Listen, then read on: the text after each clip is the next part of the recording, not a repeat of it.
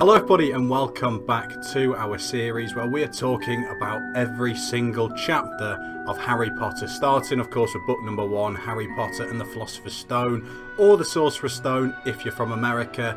Today we're talking about chapter 4, The Keeper of the Keys. Now normally I go off on a big tangent at the start of this video and I sort of have something to ramble about or update you on, but because we're recording this pretty much straight after, or just a couple of days after episode 3 went up and that video has not been posted yet, I've only recorded it, I've got nothing to rant about. So I thought, why not start with something a little bit different? I thought as a little special for the people watching on YouTube, I would show off my Hagrid pop figure. I've got the one with the umbrella rather than holding the cake. I'm not sure which one is the most common version, but I thought, you know what, since this chapter is all about our friend who we're about to meet, the giant that is Hagrid, why not do this as a little special intro specifically for the video? And let me know, have you guys got a pop figure collection? Because I do, but I only have Harry Potter ones, so I've got a bit of an obsession with them. So if that is maybe a video you'd like to see my collection, let me know in the comments down below. But without further ado, this one's quite a long chapter. I've written a few hundred words extra on my notes than the last one, so I think we'd better just get straight into it. Let's start with doing a little recap of chapter 3, The Letters from No One. It's a regular morning in the Dursley house and Harry was sent to fetch the post, and he comes back with a letter that's addressed to him. Quite specifically actually, it says, "To the boy living under the stairs," which obviously Harry's a little bit confused by. He gives it to Vernon, and Vernon and Petunia freak out at the sight of this letter. They don't let Harry see it, and they make sure to get rid of it without responding. Anyway, over the course of the next few days, loads more of these letters turn up in unusual ways because Vernon tries to do whatever he can to stop them, including sealing up all the doors so no one can get in. But they find their way in to a point where Vernon decides, this is it, we have to go, and he drags the family out of the house. They go and stay in a hotel, but the letters still turn up at the front desk, and eventually they end up rowing out to sea to a little shack on a rock just to try and escape the person sending these letters to them. And as we left it, the clock had just struck midnight. Harry was counting down the seconds to his birthday, and suddenly a big knock appeared on the door. Who could it be? Well, we're about to find out in chapter 4, The Keeper of the Keys. Let's begin. Boom! They knocked again. Dudley jerked awake. "Where's the cannon?" he said stupidly. There was a crash behind them and Uncle Vernon came skidding into the room. He was holding a rifle in his hands. Now they knew what had been in the long thin package he had brought with them. "Who's there?" he shouted. "I warn you, I'm armed." There was a pause. Then, smash! The door was hit with such force that it swung clean off its hinges, and with a deafening crash landed flat on the floor. A giant of a man was standing in the doorway. His face was almost completely hidden by a long, shaggy mane of hair and a wild, tangled beard, but you could make out his eyes, glinting like black beetles under all the hair. Ladies and gentlemen, let me introduce you to, we're going to find out his name in a little bit, Hagrid, as you saw from the pop figure earlier. One of my favourite characters in Harry Potter. What a lovely man. But we're not going to go into all that because that's going to be revealed throughout the course of this chapter and book. But finally, we're about to introduce someone into Harry's life who's actually going to care for him, which is nice because as we've learnt so far in just 3 chapters, very few people who Harry's met do, and it's very, very sad. Anyway, the giant squeezed into the hut and put the door back into its frame. He then asked very casually if he could have a cup of tea. I guess maybe he was surprised, you know, he wasn't expecting everybody to be so surprised at being woken up by a giant. I suppose in his world, giants, or I mean, we'll find out with him eventually, he's a half giant. I guess they're common, but even so, if you suddenly had one knock your door down and come and interrupt you whilst you're on the middle of a massive rock thinking you've escaped from the whole of society, I don't think you're going to be offering him a cup of tea, are you? But I suppose maybe that's just the difference between us and how wizarding people think. I'm not sure. But I want to show you the picture in the illustrated copy that of course we're reading as usual of Hagrid. Hopefully you can see that. I'm not going to hold it too close because I don't want to knock my mic over like last time. But it's a very, very cool picture and it looks very similar to the Hagrid that we know in the films, which I'm sure, to be fair, a lot of the pictures in this book are based off.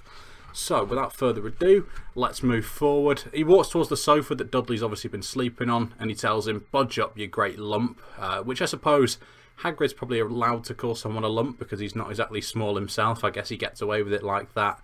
Obviously, Dudley screams and runs to his mum because even though he's a bully at school, it's one of those typical examples of pick on someone your own size. Not that Hagrid's his own size. He's a considerable amount bigger, but Dudley's not going to pick a fight with anybody unless they're at least probably a few stone lighter than him.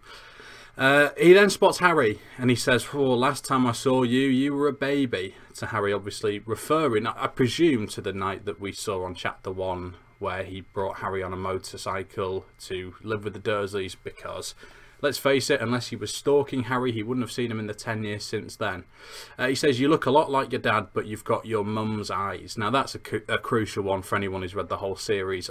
We'll hear that analogy a lot, especially the one about him having his mum's eyes, which is, interesting because, as I wrote here in my notes, this is probably the first time Harry's heard that. And again, if you've read this series, you'll be very used to that comparison. And it's something that a lot of people, I think, point out in the film series, that Harry's eyes are the wrong colour. But it's a very key part of the books, at least. And yeah, it'll be weird for Harry hearing that because obviously, as we know in the Dursley household, nobody ever talks about Harry's mum and dad or any of his other family for that matter. So I guess, yeah, that would be a little bit shocking. So anyway, obviously all this has happened and Uncle Vernon has gone into a little bit of a panic. Uncle Vernon made a funny rasping noise. "I demand that you leave at once, sir," he said. "You were breaking and entering." "Ah, shut up, Dursley, you great prune," said the giant. He reached over the back of the sofa, jerked the gun out of Uncle Vernon's hands, bent it into a knot as easily as if it had been made of rubber, and threw it into the corner of the room. Uncle Vernon made another funny noise, like a mouse being trodden on. Now, here's a question. I have absolutely no idea how much damage a bullet would do to someone like Hagrid if he was actually shot, but clearly he's not scared of the gun whatsoever. Whether he just knows that Vernon's a massive coward and wasn't going to shoot it, I don't know, but that would terrify you. I mean, it's one thing if a giant comes in, but I guess you wouldn't necessarily know if he was strong. I mean, I'm quite a big lad, as you can see if you're watching it on the video, but I'm one of the weakest people in the world. I can't lift weights or anything. I don't go to the gym. I just like food. So, but clearly Hagrid has come in and pretty quickly asserted his dominance here. Anyway, but, granted, Hagrid is a giant, but he's a big friendly giant, and he wishes Harry a happy birthday and pulls a sticky homemade chocolate cake out of his coat pocket, which he does mention he may have accidentally sat on or something on the ride over, but that just shows how lovely he is. I mean, he doesn't even know this boy. For all he knows, Harry could have turned out to be some horrible 11-year-old who he just didn't like, but because, as we found out, he obviously loved Harry's parents a lot. He cares and he goes out of his way for people, and it's so lovely. He's such a lovely guy.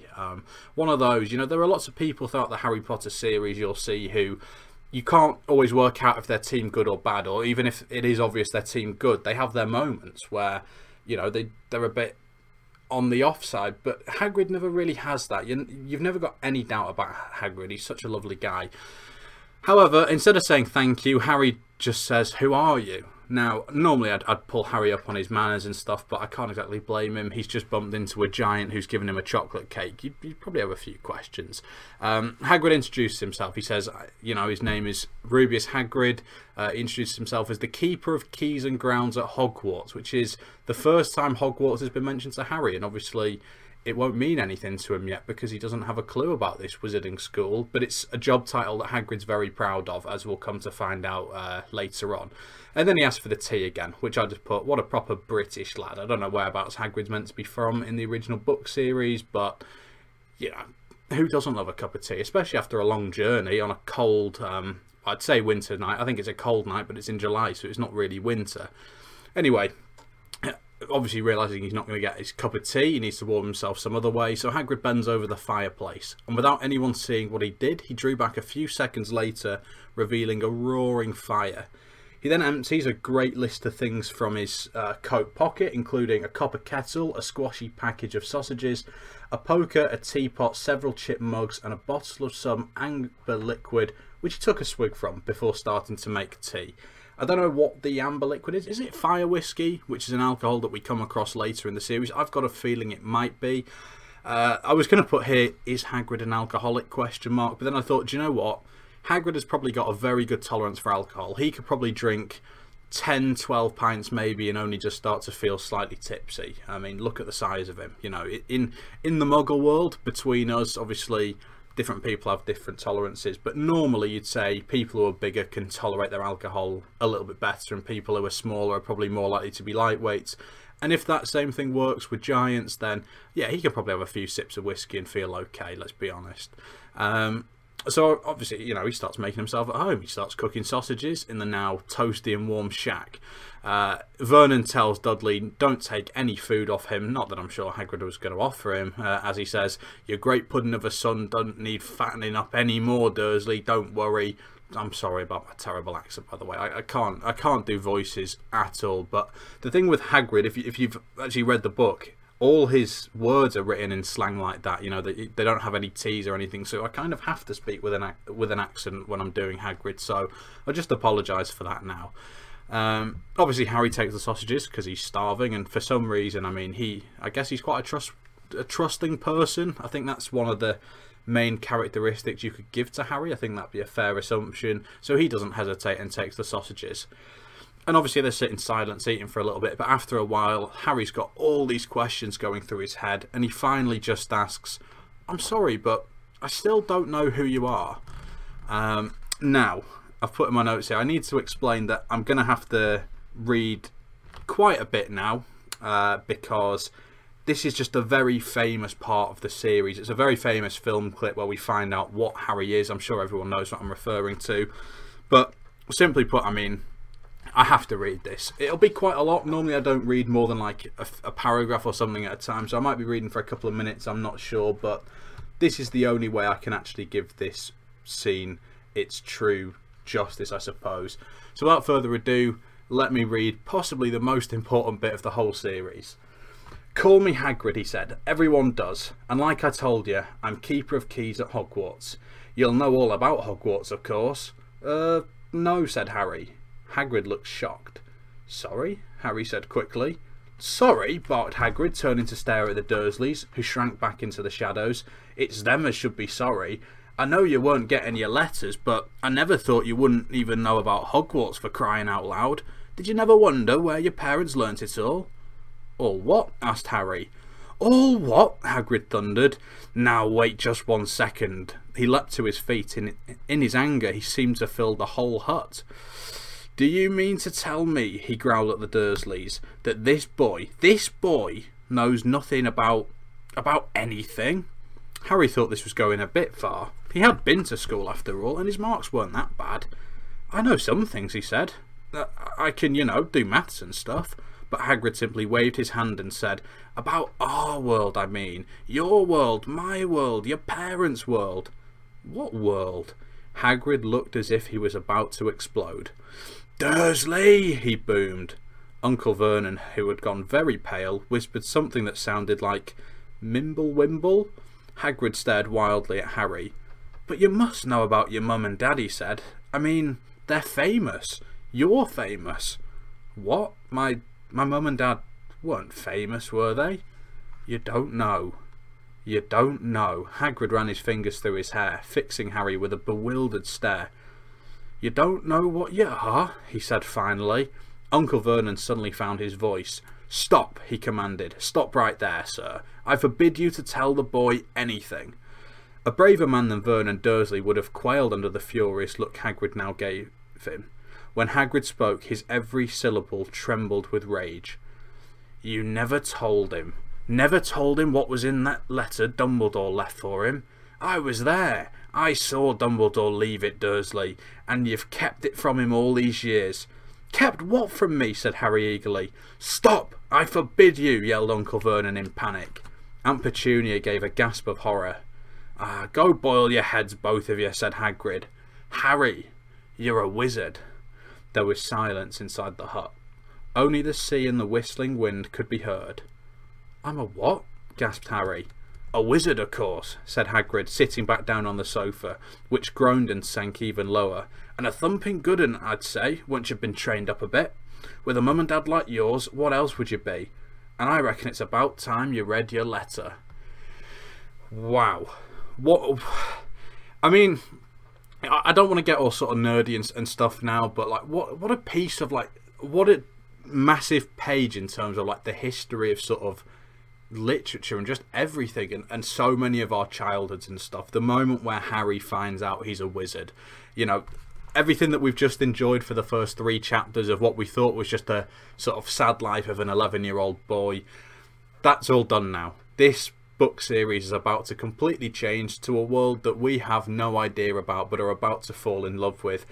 I just love it. I just love everything about this slow reveal, the way that Hagrid goes from being so excited to talk about magic to Harry to this slow disappointment that he doesn't know anything, which then turns into this massive anger towards the Dursleys, and then back down to this excitement again where he starts explaining things to Harry. Just what a, I guess, crazy thing, and what a crazy thing for Harry, I suppose, to hear. I mean, not only has he just found out he's a wizard, he's also found out he's a celebrity in the space of about 2 minutes. I have no idea what will be going through your head right now. But anyway, I suppose we've just got to keep reading and find out, you know, with Harry. Because, let's be fair, if someone came in and just said you were a wizard like that, you'd need some proof. I don't think you'd just believe them. So, as we're going to see, Hagrid, without even realising, has now got himself the task of having to prove that Harry is a wizard. So Hagrid has finally decided it's time for Harry to read his letter, and he gives him a brand new one addressed to the floor, hut on the rock, the sea. Now, whoever made this version of the letter obviously knew that the Dursleys had fled to this rock, so I'm wondering who made this letter and how did they know where they were that fast? I mean, they work very, very quickly, these wizards. I don't know. I presume it was Dumbledore, because Dumbledore kind of knows everything, but anyway, who knows? And actually right here, we've got a little introduction explaining Dumbledore, but I'm going to read the letter out for us because I think that's quite important. So the letter reads, Hogwarts School of Witchcraft and Wizardry, Headmaster Albus Dumbledore, Order of Merlin, First Class, Grand Sorcerer, Chief Warlock, Supreme Mugwump, International Confederation of Wizards. Dear Mr. Potter, we are pleased to inform you that you have a place at Hogwarts School of Witchcraft and Wizardry. Please find enclosed a list of all necessary books and equipment. Term begins on the 1st of September. We await your owl by no later than the 31st of July, which is today, so you need to hurry up and get your letter back, Harry. Yours sincerely, Minerva McGonagall, Deputy Headmistress. Now, at this point, obviously, loads of questions have exploded in Harry's head. I mean, you must have a million questions. What is Hogwarts? Who's Albus Dumbledore? But the question that he decides to ask is, what does it mean, await my owl? Which wouldn't have been my first question, but I suppose, do you know what, fair play, it'd be quite confusing, I guess. And it's a little bit of a throwback to that news story on that first day in Chapter 1 10 years ago when there'd been all those sightings of owls and stuff, I think, if I'm remembering that correctly. Or maybe I'm getting that confused with a later on chapter, but I'm sure that's Chapter 1. There's talk about owls and stuff appearing and how you're sort of starting to see magical things happening in the Muggle world, which is obviously quite exciting too. We just a little pop-up on the screen there, which I think OBS would have picked up, so sorry about that. Hopefully that's all cleared now. Anyway, let's try and get back to where we were. Whenever something like that happens, I always lose track of where I am with my notes. It's really annoying, but I found it again. Anyway, this causes Hagrid to suddenly panic. Harry's reminded him, using the words owl, that he needs to write a little update to Albus Dumbledore. So he just writes a quick letter saying he's got Harry and he's taken him to buy his school things tomorrow. He gave the letter to the owl and threw it out the window into the storm, which I suppose seems a little bit cruel. If you don't really know the purpose of owls yet, you'd think, God, I mean, you're basically just sending that owl out into a death sort of zone. I mean, how's he supposed to fly through that? But clearly owls are a little bit more resilient than maybe I give them credit for. So Vernon finally plucks up some courage and tells Hagrid that Harry's not going. Obviously Hagrid almost sort of laughs at this. He says, I'd like to see a great muggle like you stop him. Hagrid sort of then has to explain what a muggle is to Harry, which is basically just a non-magic person.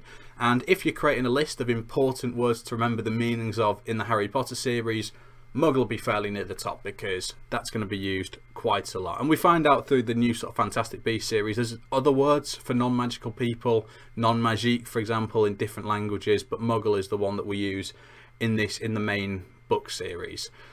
So Vernon says that they swore when they took him in that they'd put a stop to this rubbish, which causes Harry to shout, "But you knew I was a wizard back at them?" Petunia then explains, of course, she knew, and that Lily, Harry's mum, was also one, and that she was the only person who saw her for what she really was, a freak, yet everyone else was so proud to have a witch in the family. Now, obviously, this sort of suggests, I mean, you can kind of sum up here by knowing Petunia, she was probably just very, very jealous that she wasn't one, and that Lily got all the attention, you presume, unless maybe something happened that caused Petunia to actually think she was a freak and maybe be scared of her. You'd imagine here it's either fear or jealousy, but it's obviously something that was strong enough to make them completely lose contact for a very, very long time. So clearly something quite serious. But she keeps ranting, and it's almost like it's something that she wanted to get off her chest for many, many years, which made me think maybe Vernon was the one who sort of demanded they never spoke about magic. I mean, I imagine that it probably didn't take much persuading Aunt Petunia, because obviously with Harry's mum, she would have probably been happy if Harry didn't turn out to be a wizard, because she might have been jealous or scared of him. But maybe she would have been happy to sort of talk about it a little bit more and get it off her chest, whereas Vernon was the one who's always had this sort of, if we don't talk about it, it never happens sort of attitude. He's a very cowardly person like that. Just avoid your problems and they'll never come back to bite you. But as we're sort of learning here, suddenly everything that Vernon has pushed to the side, as small as just blocking the letterbox, all the way to the problem at the start, which was lying to Harry about his parents' death and about magic, it's all coming back to bite him now, just like that. So she goes on and she mentions about Lily meeting Harry's dad at school, James, and how they went and got themselves blown up. Now this is the first time that Harry's heard what actually happened to his parents, and this must have been very, very tough to suddenly sort of, to go from believing your parents died in a car crash to suddenly being told they were blown up just like that in the middle of night on your birthday. I mean, that must be horrible. I mean, that is, I guess, something that, you know, I hope nobody watching would ever have to sort of, you know, experience something like that. I mean, losing your parents or anything, but to find out you were lied about it like that, and for it to just be said so casually just like that and thrown into a conversation by someone you hate, that must just be horrible. Now obviously Harry's just in shock here, but this causes Hagrid to freak out. He says, "Car crash?" roared Hagrid, jumping up so angrily that the Dursleys scuttled back to their corner. "How could a car crash kill Lily and James Potter? It's an outrage, a scandal. Harry Potter not knowing his own story when every kid in our world knows his name." "But why? What happened?" Harry asked urgently. The anger faded from Hagrid's face. He looked suddenly anxious. "I never expected this," he said in a low, worried voice. "I had no idea when Dumbledore told me there might be trouble getting hold of you, how much you didn't know." Harry, I don't know if I'm the right person to tell you, but someone's got her. You can't go off to Hogwarts not knowing." Now I'm just going to butt in there quickly and say this is why I love Hagrid so much, because he's so caring and he absolutely is the right person. Out of everybody in Harry's life so far, if there was anybody, you know, obviously they've just met, but you know, literally out of everyone, in 5 minutes Hagrid showed more sort of interest and compassion towards Harry than anyone he's known sort of since his parents died. So he's absolutely the right person to tell Harry. Let's be absolutely honest. Anyway, he threw a dirty look at the Dursleys. "Well, it's best you know as much as I can tell you. Mind, I can't tell you everything. It's a great mystery, parts of it." He sat down, stared into the fire for a few seconds, and then said, "It begins, I suppose, with a person called..." "But it's incredible, you don't know his name. Everyone in our world knows." "Who?" "Well, I don't like saying the name if I can help it. No one does." "Why not?" "Gulping gargoyles, Harry. People are still scared." "Blimey, this is difficult. See, there was this wizard who went bad. Bad as you could go. Worse than worse. His name was..." Hagrid gulped, but no words came out. "Could you write it down?" Harry suggested. "Nah, can't spell it." "Alright, Voldemort." Now we have it, the first mention of the name Voldemort, the main villain of the story, the one who killed Harry's parents. And again, that just shows, I mean, Hagrid, you know, he's so lovely, but he's also, again, showing he's a big friendly giant. Even Hagrid's scared of Voldemort. And again, I don't know if that shows more how big and friendly Hagrid is or how scary Voldemort is, but the fact that Voldemort disappeared 10 years ago and people are still scared of saying his name, that probably says a lot. And what a great way to sort of build your villain with just one reveal of their name. You've by making it sound like people are so scared to say him, he already feels like such a big deal. It's genius writing, it really is. So good from JK. I just absolutely love it. So Hagrid obviously has to explain the story. So he explains that Voldemort, about 20 years ago, started looking for followers and got them through a mix of fear and some of them wanting power, since he was very powerful himself at the time. He says that they were dark days, terrible things happened. People who stood up to him were killed, and one of the only places that was still safe was Hogwarts. As people said, the only person that you-know-who, which is what people refer to Voldemort as, was afraid of was Dumbledore. And that's a very key part of this series, the whole Dumbledore-Voldemort sort of theory. It's kind of like creating your it's almost like setting up this final boss battle very, very early. I'm not going to talk about when we'll finally get that and stuff, but obviously you can kind of work out we're going to lead to that at some point. They really do a good job of setting this up. The fear that Voldemort has of Dumbledore. Out of every single magical person in the world, he wasn't scared of anyone except for one man, this old man, this headmaster of a school. So yeah, so not only is it putting over Voldemort as a villain, but God, it's making Dumbledore seem powerful. Obviously, McGonagall mentioned it in Chapter 1, and even though Dumbledore in that chapter came off as this sort of rambling, silly man who, you know, was happy to celebrate and just seemed a little bit almost out of it, and just, I guess, I don't know the best way to describe it, just a little bit carefree, a little bit quirky, but secretly he is one hell of a wizard. We're seeing everybody say it now. Hagrid says that Harry's parents were a good witch and wizard, and it's a surprise that he never tried to recruit them, Voldemort that is. Possibly it was because they were too close to Dumbledore. But on Halloween night, when Harry was just a year old, he turned up at their house. At this point, Hagrid has to get a handkerchief out and blow his nose, because he was obviously very fond of Lily and James, and he finds this sort of thing and talking about it very, very emotional. But anyway, he then explains, you know who killed him. And this is the real mystery of the thing. He tried to kill you too. Wanted to make a clean job of it, I suppose. Or maybe he just liked killing by then. But he couldn't do it. Never wondered how you got that mark on your forehead? That was no ordinary cut. That's what you get when a powerful evil curse touches you. Took care of your mum and dad in your house even. But it didn't work on you. And that's why you're famous, Harry. No one ever lived after he decided to kill him. No one except you, and he'd killed some of the best witches and wizards of the age, the McKinnons, the Bones, the Pruitts, and you was only a baby, and you lived.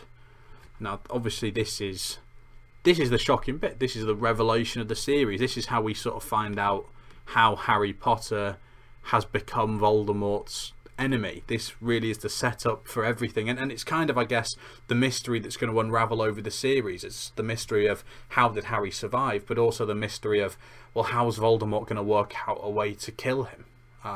You know, it's a good setup. There are lots of different things to think about during Harry Potter, and obviously when you know the series it kind of becomes less complex, but imagine you were reading it for the first time. There's loads of things to think about, loads of different, you know, areas. Anyway, this causes Harry to have a painful vision of the flash of green light that obviously he's been dreaming about, that in his head he thinks came about when his parents died in the car crash. But for the first time, he remembers with it a high, cold, cruel laugh, obviously Voldemort. Now, this might be the first time when Harry's sort of slowly starting to believe Hagrid, because even though Hagrid's given him this letter and stuff, it could be a fake letter. Hagrid could be a con artist, but I suppose the fact that he's told him this and suddenly Harry's had this flashback and he can remember the laugh, maybe he's slowly starting to believe it and piece it together. Anyway, Hagrid explains that he brought Harry to the Dursleys on Dumbledore's order, which causes Vernon to pipe up again, and says he accepts there's something strange about Harry, but it's nothing a good beating wouldn't have cured, which is kind of terrifying. And I really hope this means that they didn't actually hit Harry. I don't think they do, but God, that's kind of scary to think that they would do. I really hope not. But I wasn't sure what to think of that. But God, I mean, if you were Hagrid, then you'd have stepped in, wouldn't you? But anyway, he then calls Harry's parents weirdos and says the world's better off without them, which causes Hagrid to snap again. He pulls out his pink umbrella, not any, you know, just a regular pink umbrella, which I suppose, if it wasn't the fact that it was a massive giant pointing it at you, you might start laughing, because, I mean, it's not really that threatening, is it? I suppose it could do some damage if it was used properly, but it's a pink umbrella. But anyway, he points it at Vernon and warns him not to say another word. And obviously, because you've wound up a giant, Vernon goes quiet. And Harry asks Hagrid, so, what happened to you-know-who? Hagrid says he disappeared the same night he tried to kill Harry, which, as a result, makes him even more famous. Since Voldemort was getting more powerful, why did he just go? Apparently some people think he died, but some people think he's out there biding his time, although Hagrid disagrees. He says people on his side, people who went to the dark side, came back to the good side, and some even seem to come out of trances, which he doesn't think would have happened if Voldemort was still around. He doesn't think that they'd have been brave enough to suddenly betray the dark side, which I suppose is a fair point if Voldemort is as sort of scary as we've been led to believe, although I suppose you could kind of argue that how would they know if he was gone or not, because everyone else seems to be confused about where he is, so I guess maybe they just don't know and decide to take a chance that maybe he was dead. But anyway, Hagrid says that he believes Voldemort's still out there, but he's lost all his powers and is too weak to carry on, because something about Harry finished him that night. Now at this point, rather than feeling pleased or proud, Harry understandably was completely baffled and sure this was some sort of a mistake. I mean, as he says, if he'd once defeated the greatest sorcerer in the world, how come Dudley was able just to kick him around like a football? Which I suppose is fair, because it wasn't even like Harry meant to. Harry defeated the greatest sorcerer in the world when he was 1 year old. You know, now he's 11 and he's getting kicked around. I mean, I guess that doesn't make sense.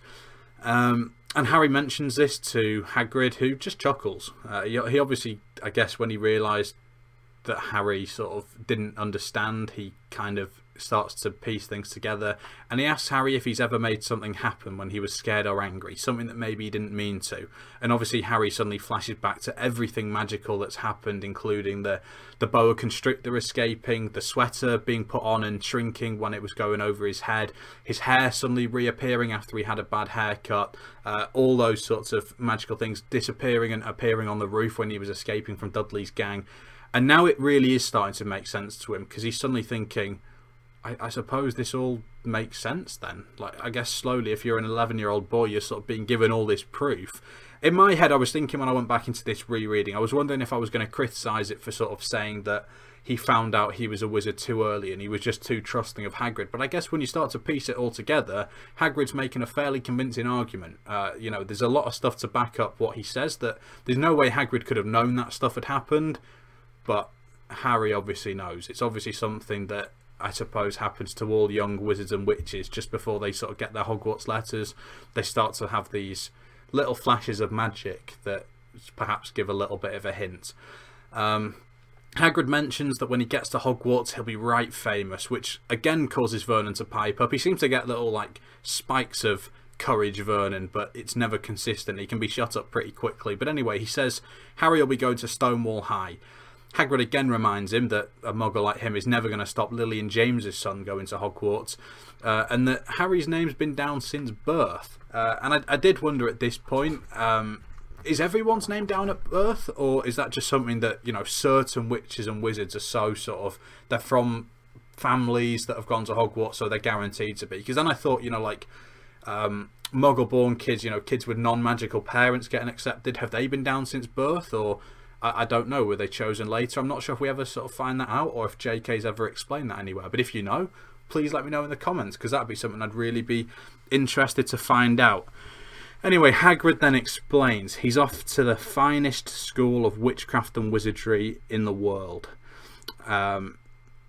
Oh, I'm lost here. I'm reading one sentence and I got lost. Anyway, sorry, let me try that again. He's off to the finest school of witchcraft and wizardry in the world. 7 years there and he won't know himself. He'll be with youngsters of his own sort for a change, and he'll be under the greatest headmaster Hogwarts ever had, Albus Dumbledore. I am not paying for some crackpot old fool to teach him magic tricks, yelled Uncle Vernon. But he had finally gone too far. Hagrid seized his umbrella and whirled it over his head. Never, he thundered, insult Albus Dumbledore in front of me. He brought the umbrella swishing down through the air to point at Dudley. There was a flash of violet light, a sound like a firecracker, a sharp squeal, and next second Dudley was dancing on the spot with his hands clasped over his fat bottom, howling in pain. When he turned his back on them, Harry saw a curly pig's tail poking through a hole in his trousers. Now I suppose this would be the bit which would finally confirm it to Harry. Either one of two things. He's either dreaming, or magic's real, because he's seen it happen in front of him. So I guess, yeah, I'm wrong to maybe have assumed that I might have thought before doing this reread that he worked it out too quickly. He's had literal proof of magic right in front of him. And I did think maybe poor Dudley, I mean, I don't really like him, he's a bully, but I guess he is only a kid, and this was something that Vernon did, and it resulted in Dudley getting a pig's tail. Anyway, Vernon then roars and he pulls Petunia and Dudley into the other room, casting one last terrified look towards Hagrid and slamming the door. And I believe, if I'm right, I think that's the last time we see the Dursleys now until the start of the Chamber of Secrets book. So thank you for coming. They might, I don't know. Oh no, maybe they appear. I think they might appear at the end of this book to pick Harry up, but I think that's it now until at least the end of this book. And I would say, you know, thank you, Dursleys. I hate you, but I always enjoy starting the books with them, because it feels like you get reintegrated to the magical world every time, because you start off in the Muggle world, and it's always nice then to sort of have that little, reintroduction to the book before throwing yourself into a magical fantasy land. So we'll see them very soon though, but it's a goodbye for now. They have been a very big part of the first 4 episodes of this series, in fact. Anyway, Hagrid says, he shouldn't have lost his temper. I suppose that's something about Hagrid. He's a lovely guy, but he does have a bit of a short fuse sometimes. Anyway, he says that the spell didn't work anyway. He actually meant to turn Dudley into a full-on pig. He says he'd be grateful though if Harry didn't mention that at Hogwarts, as he's not actually allowed to do magic. Which will become a topic at one point. Maybe not in this book, maybe later, but, obviously, if you've read the books, you know exactly what I mean by that. Anyway, as we always do on this series, we're going to read the final little bit of this chapter now. So Harry says, "Why aren't you supposed to do magic?" asked Harry. "Oh, well, I was at Hogwarts myself, but I got expelled, to tell you the truth. In me 3rd year, they snapped me wand in half and everything. But Dumbledore let me stay on as gamekeeper. Great man, Dumbledore." "Why were you expelled?" "It's getting late and we've got loads to do tomorrow," said Hagrid loudly. "Gotta get up to town, get all your books and that." He took off his thick black coat and threw it to Harry. "You can kip under that," he said. "Don't mind if it wriggles a bit. I think I still got a couple of dormice in one of the pockets."